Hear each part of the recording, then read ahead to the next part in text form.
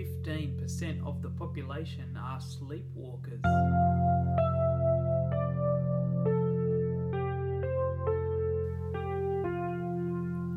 Hello, and welcome to Ed Stories. Stories read from the Bible to help you sleep, because sometimes the most godly thing you can do is get a good night's sleep. And tonight we begin our new series through November in the book of Judges. And I'm really excited to kick off tonight with the first two Judges from chapter 3. Don't forget though, you can subscribe to SoundCloud or YouTube to follow along, like on Facebook, follow on Instagram, and stay tuned for this month's series in Judges for Ed Stories. And why not tell your friends? Tonight's story comes from Judges chapter 3, and it goes like this. The Israelites did what was evil in the Lord's sight. They forgot the Lord their God and worshipped the Baals and the Asherahs. The Lord's anger burned against Israel, and he sold them to Cushan-Rishathaim, the king of Aram, of the two rivers, and the Israelites served him 8 years. The Israelites cried out to the Lord, so the Lord raised up Othniel, son of Kenaz, Caleb's youngest brother, as a deliverer to save the Israelites. The Spirit of the Lord was on him, and he judged Israel. Othniel went out to battle, and the Lord handed over Cushan-Rishathaim, king of Aram, to him, so that Othniel overpowered him. Then the land was peaceful 40 years, and Othniel, son of Kenaz, died. The Israelites again did what was evil in the Lord's sight. He gave Eglon, king of Moab, power over Israel because they had done evil in the sight of the Lord. After Eglon convinced the Amorites and the Amalekites to join forces with him, he attacked and defeated Israel and took possession of the city of Palms. The Israelites served Eglon, king of Moab, 18 years.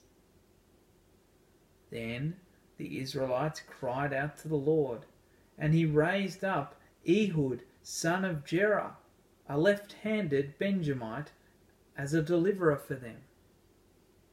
The Israelites sent him to Eglon, king of Moab, with tribute money. Ehud made himself a double-edged sword, 18 inches long. He strapped it to his right thigh under his clothes, and brought the tribute to Eglon, king of Moab, who was an extremely fat man. When Ehud had finished presenting the tribute, he dismissed the people who had carried it. At the carved images near Gilgal, he returned and said, "King Eglon, I have a secret message for you." The king called for silence, and all his attendants left him. Then Ehud approached him while he was sitting alone in his room upstairs, and Ehud said, "I have a word from God for you." And the king stood up from his throne. Ehud reached with his left hand, took the sword from his right thigh, and plunged it into Eglon's belly. Even the handle went in after the blade, and Eglon's fat closed in over it so that Ehud did not withdraw the sword from the belly. And Eglon's insides came out. Ehud escaped by way of the porch, closing and locking the doors of the upper room behind him. Now Ehud was gone when Eglon's servants came in. They looked and found the doors of the upstairs room locked and thought that he was relieving himself. The servants waited until they became worried and saw that he still had not opened the doors to the upstairs room. So they took the key and opened the doors, and there was their Lord lying dead on the floor. Ehud escaped while the servants waited. He crossed over the Jordan near the carved images and reached Seirah. After he arrived, he sounded the ram's horn throughout the hill country of Ephraim. The Israelites came down with him from the hill country, and he became their leader. He told them, "Follow me, because the Lord has handed over your enemies, the Moabites, to you." So they followed him, captured the fords of the Jordan leading to Moab, and did not allow anyone to cross over. At that time, they struck down about 10,000 Moabites, all strong and able-bodied men. Not one of them escaped. And Moab became subject to Israel that day. And the land was peaceful for 80 years. Let's pray.